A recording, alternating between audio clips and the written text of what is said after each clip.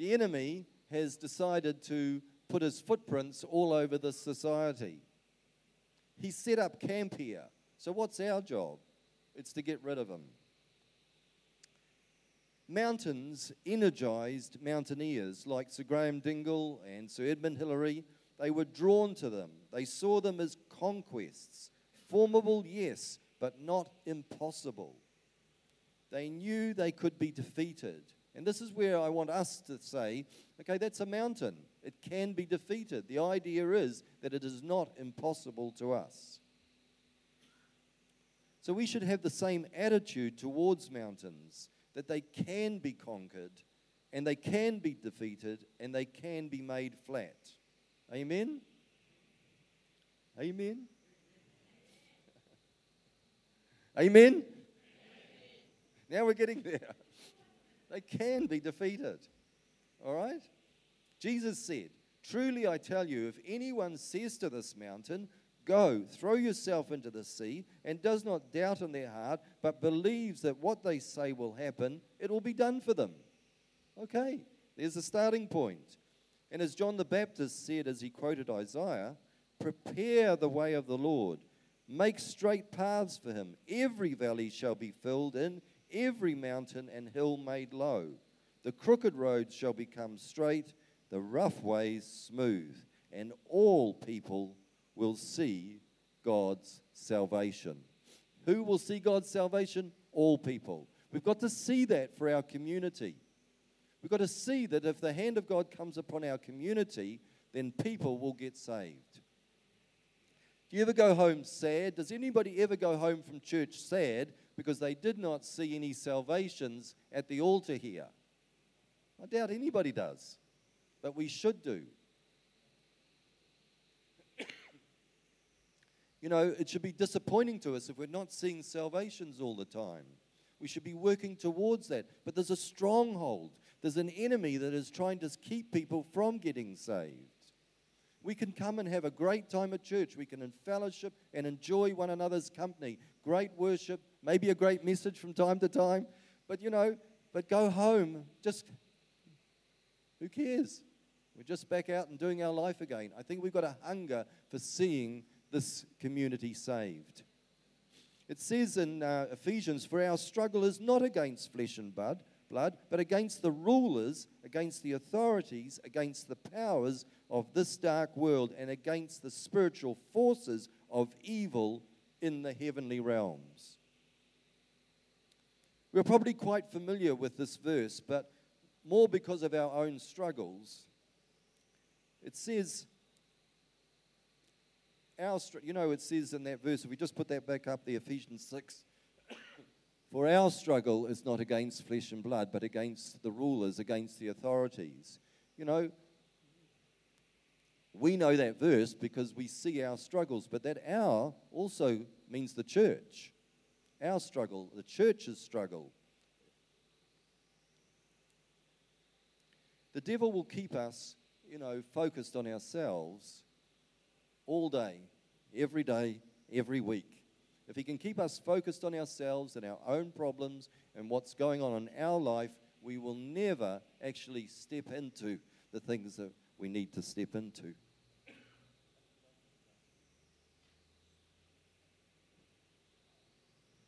If we look at this next verse, this is the issue.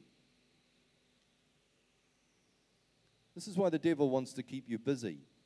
5 of you will chase 100, and 100 of you will chase 10,000, and your enemies will fall by the sword before you. He doesn't want us coming together as a church. He doesn't want us to be a group of believers that are going to have a go at him. He was happy for you to have a go at him at home about your issues and about your problems. He's quite content with that, one-on-one. He give you a bit of biff and you give him a bit of biff back, just keep that going. And then so that we don't actually put 10,000 to flight.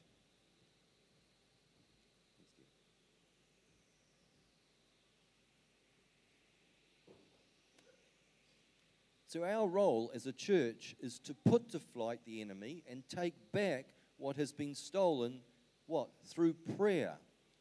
and to undergird, so not only take back what's stolen, but to undergird the ministries that our people are undertaking and about to undertake.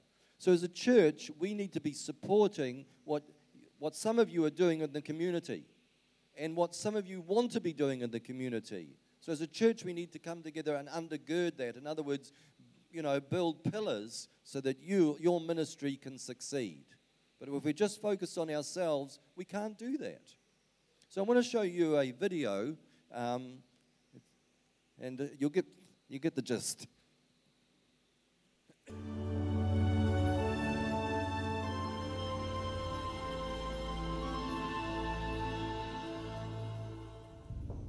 The Outer Hebrides seem an improbable place for God to visit, yet the heavens have been rent over this ancient land with remarkable regularity. These visitations have been called revivals, but they are unlike anything most of us have ever experienced. Revival is not only biblical, but believe in revival because it is historical. It started off in 1939. A few of them gathered together for a prayer meeting. Before they knew where they were, the house was packed. They were coming from all over the island, directed by the Lord. I realized that something very significant had happened the previous night. There was something quite strange, almost eerie, in the atmosphere in the house. And from the moment one came into the crowded meetings, one was aware of an atmosphere which I couldn't describe and I couldn't explain. We felt this power, and afterwards even the dishes were clattering. It was as if the Lord came down with a mighty wind. The house shook with the power of prayer and the presence of the Lord.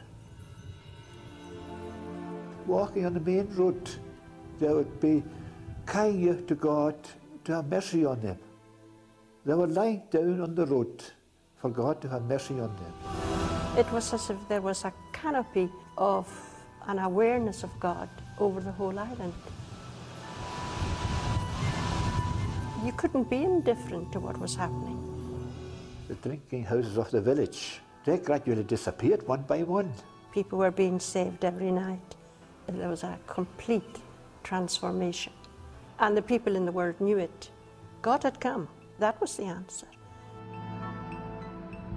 Sadly, many societies around the world remain desperately ill, their deep spiritual and social wounds crying out for the salve of God's presence.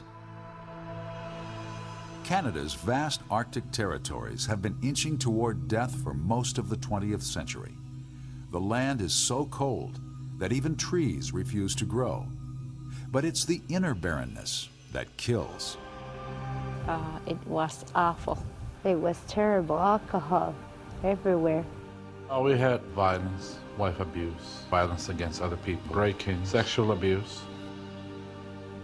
I was drinking alcohol myself very much. I would turn to sniffing solvents, gas, dope, drinking. We had an enormous epidemic of suicide of youth. Then came the realization that a lot of our children were experiencing sexual abuse. Every single family was touched. It was total darkness at the time. Far to the south, the nation of Uganda has likewise spent several decades in a deep spiritual coma. Racked with demonic fevers, this one-time pearl of Africa became Idi Amin's personal house of horrors. I think Uganda has been a country of pain. If history teaches us anything, it is that God's heart is as big as the sea, His reach extending with grace and precision to the very ends of the earth. The healing process began. It's amazing, amazing to see the transformation from where the nation was found to where it is today. People are getting saved, people are being healed. We have seen the AIDS virus healed, and the doctors go, wow, I can't explain this, but there must be a God up there somewhere. every day in Uganda there is a new church starting up or a ministry starting up. The gospel has introduced new changes even in the structure of the government. Now we have a new ministry called the Ministry of Ethics and Integrity. Covenanting our nation, Uganda, to the purposes of God and to the Lordship of Jesus Christ. Amen.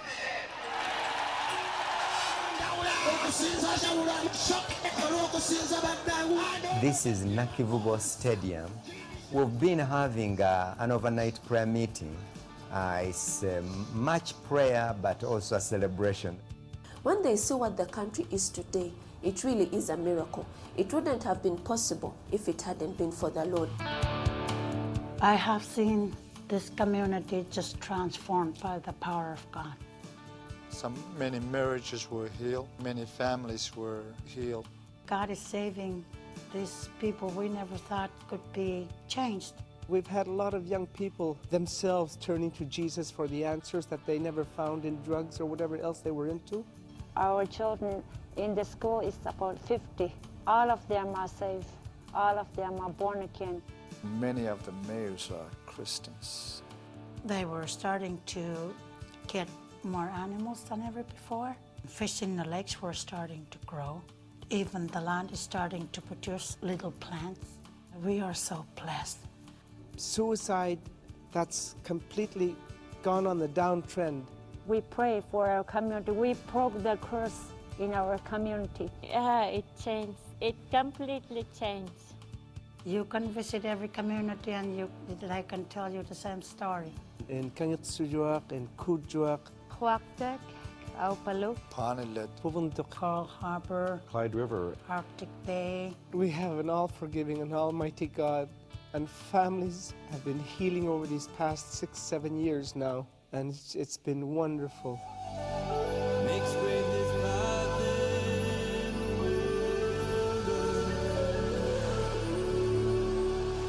To those who would ask, why did God move so powerfully in these particular regions? The answer is simple. He was invited. The people were praying all the time for this revival. They would be praying in the barns. Their faces would be tear-stained. There's a price to pray for a revival. There's prayer. There's tears. Tears of repentance. We must pray earnestly. And it's the kind of desire that deeply yearns to the Lord. The moments of refreshing from the Holy Spirit that we are experiencing today did not come easy. And these prayers were travailing. They were painful praying. But come to us, come visit us.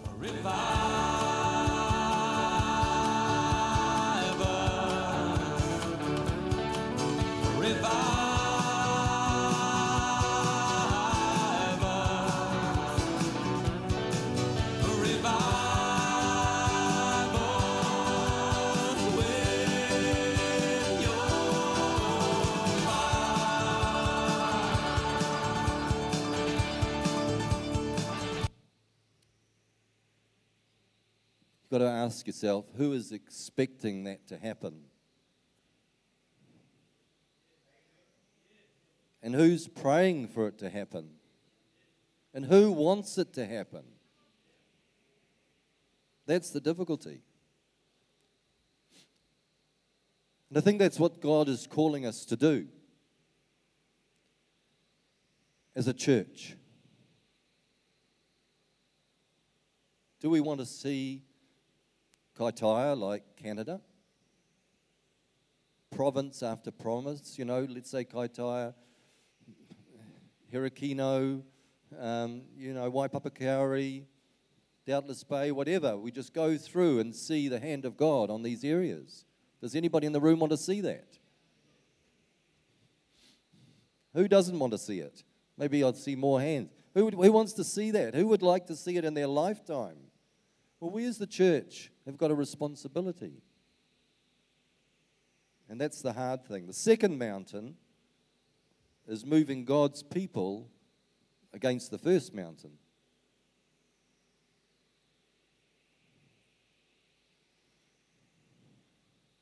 Can that mountain be moved?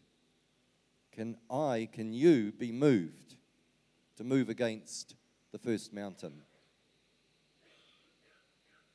It doesn't need flattening or throwing into the sea. It just needs to move.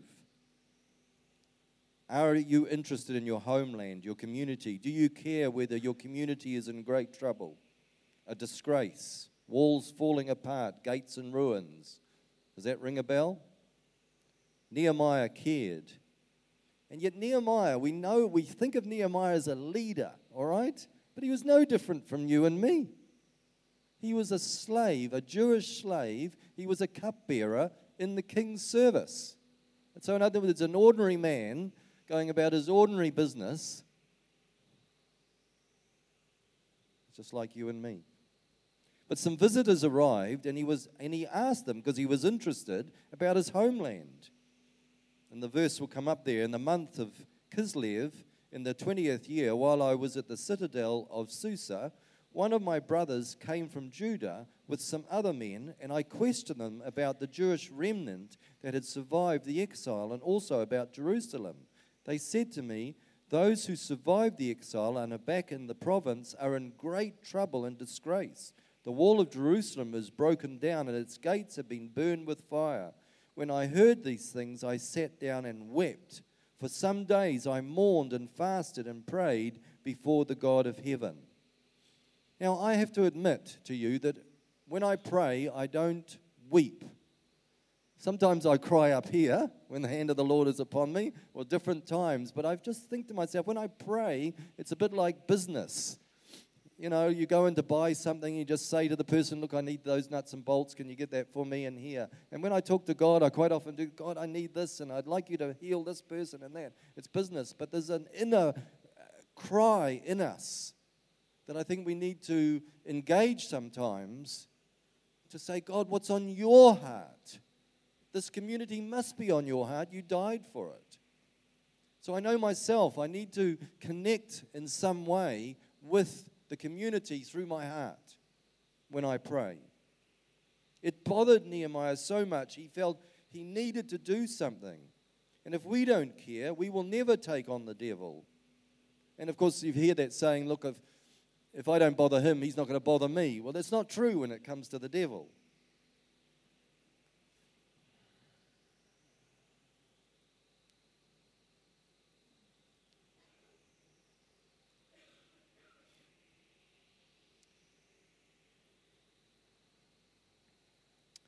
You know, just think of a sacrifice that somebody made. You know, we could say that most of the problems out there in society aren't our fault. They've got nothing to do with us. Selfish people have done selfish things, or people with the wrong motives have done that or this. We could say, why should we sacrifice ourselves and our time to do something about somebody else's problem? But it makes me think about somebody else who made a sacrifice for us. Anybody know who that was? Jesus actually died on the cross for stuff that we had done that wasn't his fault. So really, that's our example.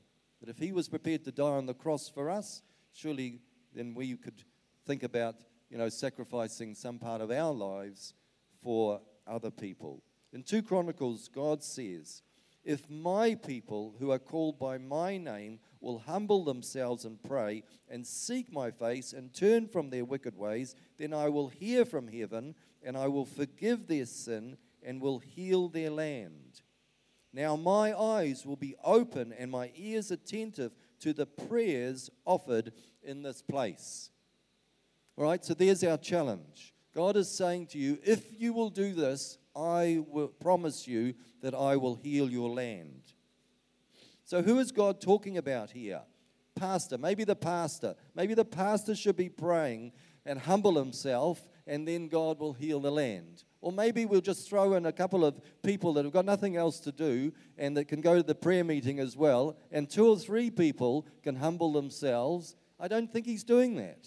He's talking to us about a body of people. When we, as the church, humble ourselves, he will heal our land.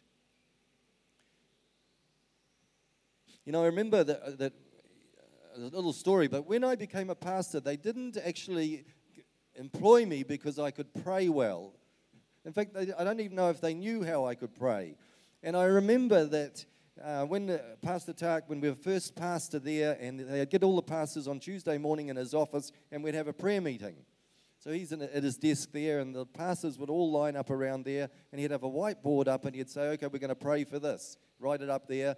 And these pastors had been pastors for ages, you know, and they're praying all these great prayers. And I'm thinking to myself, well, what am I going to pray? Okay, I'm going to pray that. And then another pastor would pray it, and then I'll pray that, and then somebody else would pray it. By the time it got to me, I didn't know what to pray. You know, I just made a wally of myself. So I thought, I'm going to be cunning. I'm going to get into his office early, and I'm going to stand at the front of the line, and I'm going to get first choice.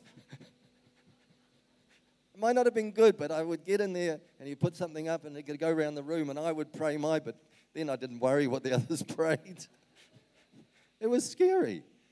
And then, because you're a pastor, they want you to go up in front of, 150 people on the Thursday prayer meeting and finish off and pray. And sometimes I'd go back to my seat, that was terrible. It was shocking, And it wasn't. And then Hour of Power, I had some frightening experiences. Hour of Power, there's 700 people in the auditorium. Everybody's praying, and I'm standing and praying. My mind was totally out somewhere else. And then Pastor Charles just walks up to me with the mic. And I go, I don't even know what we're praying for. I'm supposed to go up on the stage and finish off. I had to humble myself and say, and then he told me. It was scary,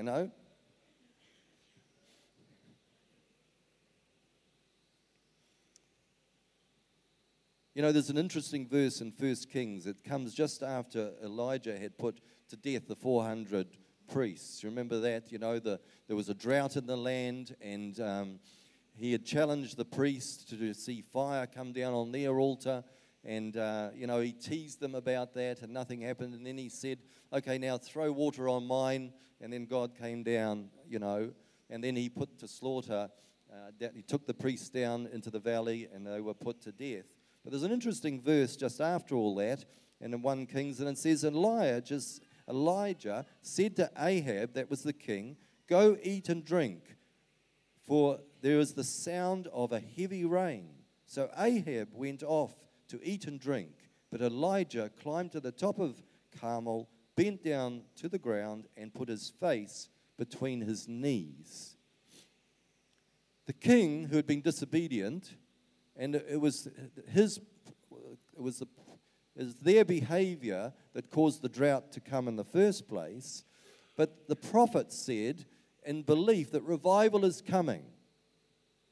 And we've heard that, revival is coming. You go off and eat and drink, but he went to pray. So I sort of ask ourselves, which one are you, or which one would you rather be? Like the king, eating and drinking, carrying on as normal? Yeah, I've heard revival's coming. Or would you rather be like Elijah, in prayer, crying out for rain, crying out for transforming rain? Ask yourself, which would you rather be? Getting the church into prayer meetings reminds me of this story, and please excuse my artistic license, but we're going to read from Luke. A certain pastor was preparing a prayer meeting and invited his whole congregation. At the time of the prayer meeting, he sent his servants to tell those who had been invited, come, for everything is now ready. But they all alike began to make excuses. The first said, I have just bought a field, and I must go and see it. Please excuse me. Another said, I've just bought a new 4x4, and I'm on my way to try it out. Please excuse me. Still another said, I got married, so I can't come. Anybody know what I'm talking about? Every week we talk about the prayer meeting. Every week you'll have an excuse or a reason why you can't be there. All right? Jesus had the same problem. Remember the Garden of Gethsemane? Then he returned to his disciples and found them sleeping. Couldn't you keep watch with me just for 1 hour? He asked Peter. Watch and pray so that you will not fall into temptation. The spirit is willing, but the flesh is weak. And that's it. The spirit is willing. Every one of your spirit is saying, yes, I'd love to be in that prayer meeting, but the flesh won't let you do it. Genuine reasons or lame excuses, the list is endless, but at the end of the day, the mountain is still in the community, and the mountain is not getting any smaller. And I'm calling the church to join me to make a difference against violence in the home, youth suicide, now I'm going to cry, unemployment, alcohol and drug abuse, depression, crime. I'm calling the church to pray, to break the curses over this region. Paul says in 2 Corinthians, for though we live in the world, we do not wage war as the world does. The weapons we fight with are not the weapons of the world. On the contrary, they have divine power to demolish strongholds. We demolish arguments and every pretension that sets itself up against the knowledge of God, and we take captive every thought to make it obedient to Christ. Amen? That's our role. That is our role. Restoring a broken city takes time. Not 1 week, not 2 weeks. It's going to take many weeks to restore the city. Together, collectively, we can change the community. But I need you, every one of you. It's not a matter of age. It's not a matter of experience. It's a matter of caring for the lost, the oppressed, the trapped, the downtrodden, the very people Christ came to the earth to set free. It's our role. It is our calling. Matthew, it says, and from the days of John the Baptist until now, the kingdom of heaven suffers violence, and the violent take it by force. Never mind if you can't pray. Come and agree with those that can. When I went to Japan, I couldn't speak Japanese. So buying anything or taking a taxi, and I actually went into a big police station to swap some police badges, and then they didn't know what swap meant. That was to stump them. They actually couldn't find that in their dictionary. We worked it out. It was actually they had exchange. Once they knew what I wanted, it was a lot easier. But until I let them know what I wanted, they couldn't help me, whether the taxi driver or a shop or anything. I had to make what I wanted clear. And it's a bit like prayer. It's the same. We don't need to learn a new language. We just need to communicate our heartfelt desires. All right? That's what we do in prayer. We just tell God as it is. When you pray, don't babble on and on as people of other religions do. They think their prayers are answered merely by repeating their words again and again. He says, do not be like them, for your Father knows what you need before you ask Him. And then it says, this then is how you should pray. Our Father in heaven, hallowed be your name. So God teaches us how to pray.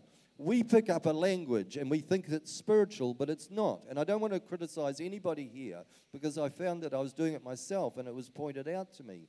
But we put God or the Lord or Father in many times in the same sentence. God's just basically saying, acknowledge me and then ask for what you want. So there are things. So that's what we want to do as a group. We want to learn to pray together, and we want to seek God for what He's telling us to do. We want to seek His heart. It says in Romans, in the same way, the Spirit helps us in our weakness. We do not know what we ought to pray, but the Spirit Himself intercedes for us through wordless groans. All right? So if you can't pray, doesn't matter. Come and just groan. You'll look spiritual.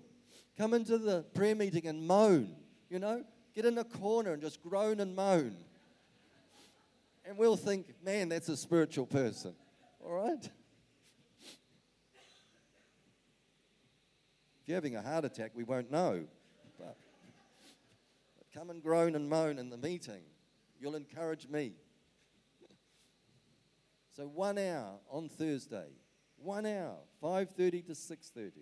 Commit to 1 hour, once maybe a month, maybe twice a month, maybe 4 times a month. But commit as a church to come and pray and see this community changed. we've got to humble ourselves, all right? And as a group of believers, I believe that as a group we will learn how to take ground. I mean, learn how to take ground. We will learn how to stand in the gap for our young people, the vulnerable, the hurting, and the lost.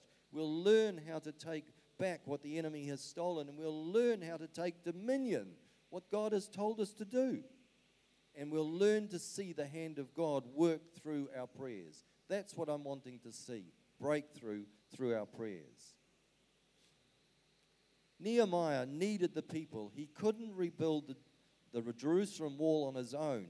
And Scripture actually records the names of 40 different families. I didn't realize there were so many, but it actually lists all the families. And there were women in there were obviously men, there are children in there are different occupations in there if you actually go through it and have a look. He needed the community to help rebuild that wall.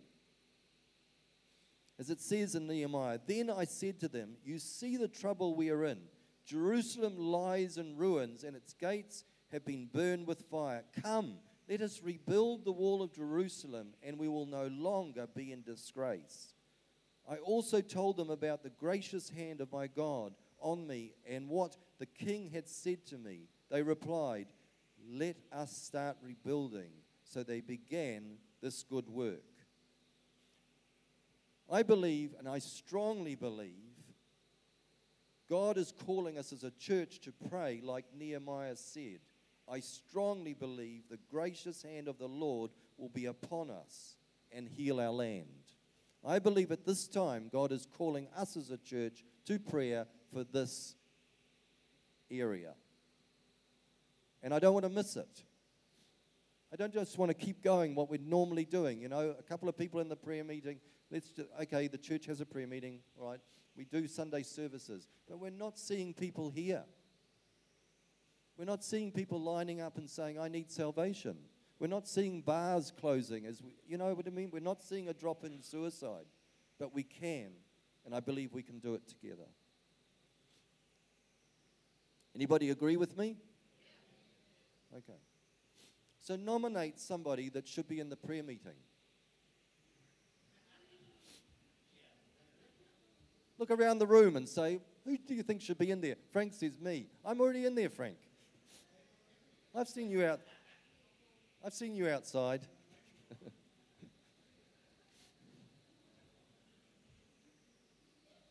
Are you going to nominate somebody else, or are you going to nominate yourself? All right?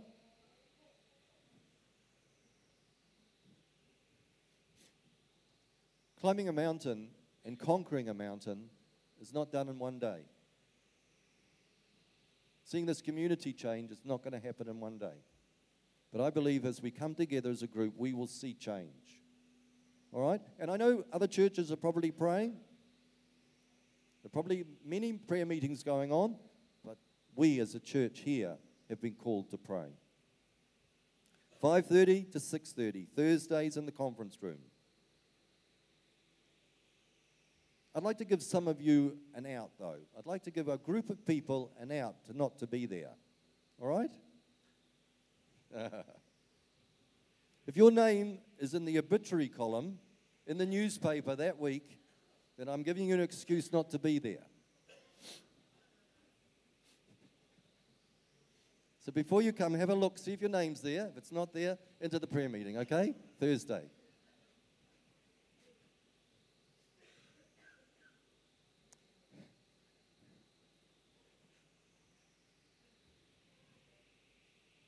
Okay. I get the musicians to come up because we're going to pray now. I think this is good. There's a group of people here that have got a heart for this community. Not only that, there's a group of people here that have got a heart for prayer. But it's something we can learn. I've had to learn it. All right? There are people in here that want to be doing stuff in the community. There are people in this room that are doing stuff in the community, and I want to pray for them. And I think we should all pray for them. And I want to see souls lining up here to get saved. We open our door. We preach the word of God. We lift Jesus high. And he says, "I'll draw all men unto me." Go home disappointed if you don't see anybody here and say, what can I do about it? We've got to start the process next week and see somebody here. And then next week, and hopefully we see somebody here. All right? Giving their heart to Jesus. Let's stand. Let's pray. Cry out to the Lord for the salvation of this community. Groan and moan. Cry out for the salvation. Cry out for souls, your family, your neighbors, the drunks of this community, the young people that need salvation. They need hope. Cry out for them.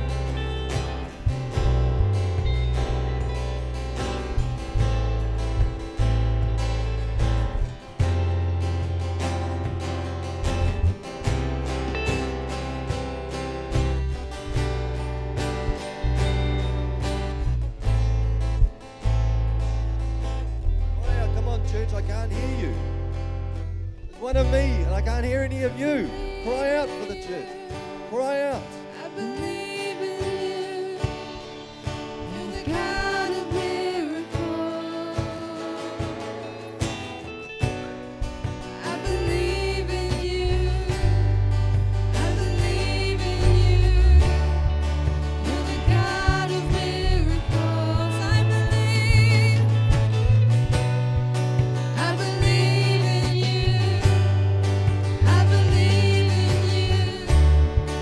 You're the God of miracles.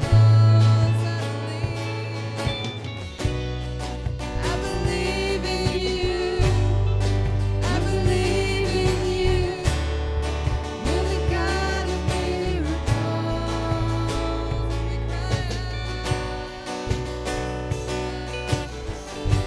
Break the power of the enemy.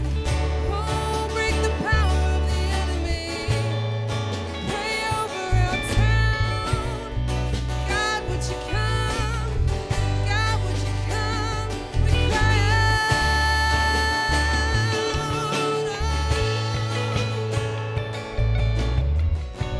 Yes, Heavenly Father, we join together in your name. You said whatever you ask in your name.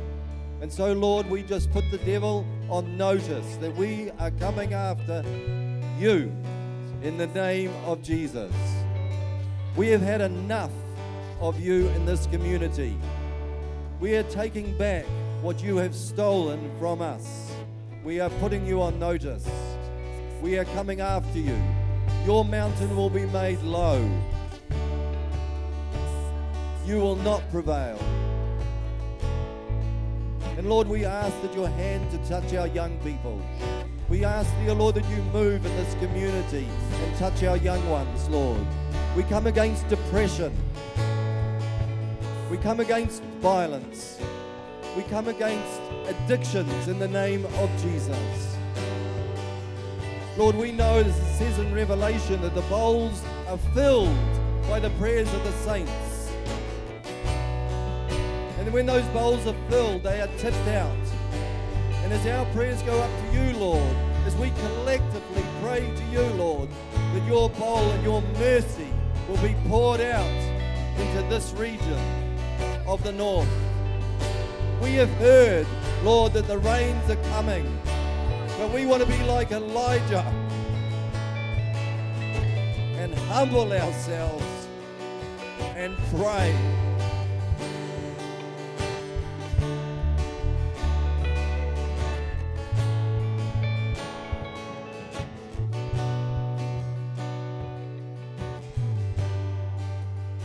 Do a work in us, Lord. Help us to see and to know what's on your heart. And help us to cry out to you in our own closet, but also together as a church. Lord, I don't know you, your heart fully, but I want to know your heart. And when you look down and see us here worshiping you, whatever the number is, 120, 130 people, and you look into our prayer meeting and see 5, I often wonder what you think. Challenge us, Lord, so we know your heart. help us to play our part in seeing this community changed forever. Amen. Amen. Amen, church. Amen. You have authority. You have been given the authority to trample on snakes and scorpions and over all the power of the enemy. And the shield of faith, in other words, believing in the word of God, extinguishes all the fiery darts of the enemy. Put on the full armor of God. I want to speak to anybody that has never asked Jesus Christ into their heart, or people who have gone away, a long way from the Lord. He's never gone a long way from you, but you'd like to invite Jesus into your heart. It's simple. He died on the cross for your sin. He died on the cross so that you could be his son or his daughter. He died on the cross so that you could have fellowship with God. And one day when you die, you will live in heaven with all the believers. His demonstration on the cross demonstrated to us that he loves us. A man without sin. So if you'd like to give your heart to the Lord or renew that with him, please come forward right now. Come forward and make a difference in your life. Anybody else like to do that this morning? Anybody brave enough to say, yes, I want to ask Jesus Christ into my heart? This is the day of salvation. This is the day of salvation. Thank you, Jesus. Anybody else? Anybody like to do that this morning? Touch base with the Lord. Ask him into your heart. Be set free of all addictions. Be set free of your sin.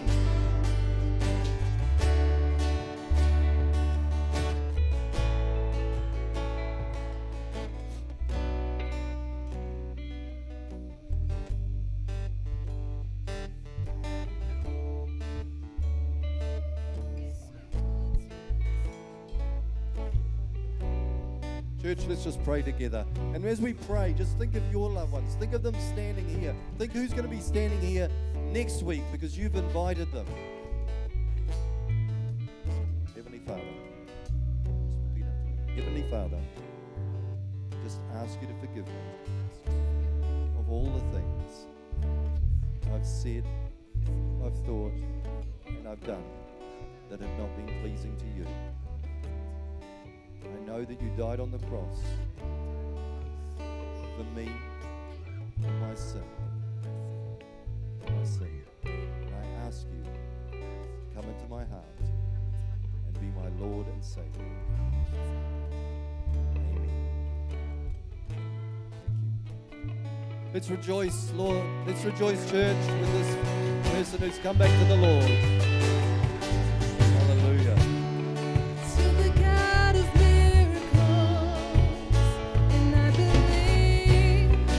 I believe in you.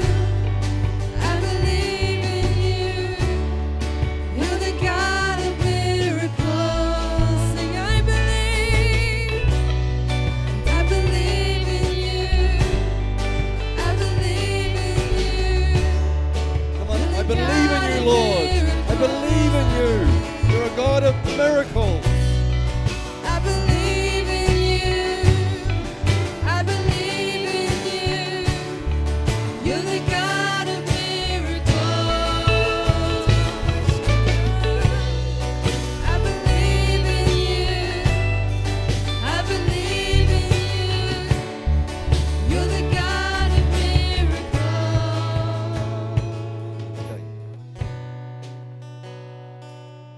I don't want anybody to feel guilty. Well, maybe I do. But don't come and tell me why you can't be in the prayer meeting. It's between you and God. But do come and those who want to come and say, yes, I'll be there. All right? In the conference room. If it's packed, that's fine. All right? But Sally and I will be there no matter what. Because we believe in this community. Have a great week. Have some kai. Join us and I'll just pray over you. Heavenly Father, I just thank you for these wonderful people that you've called into the house today. I just ask a blessing upon them, Lord.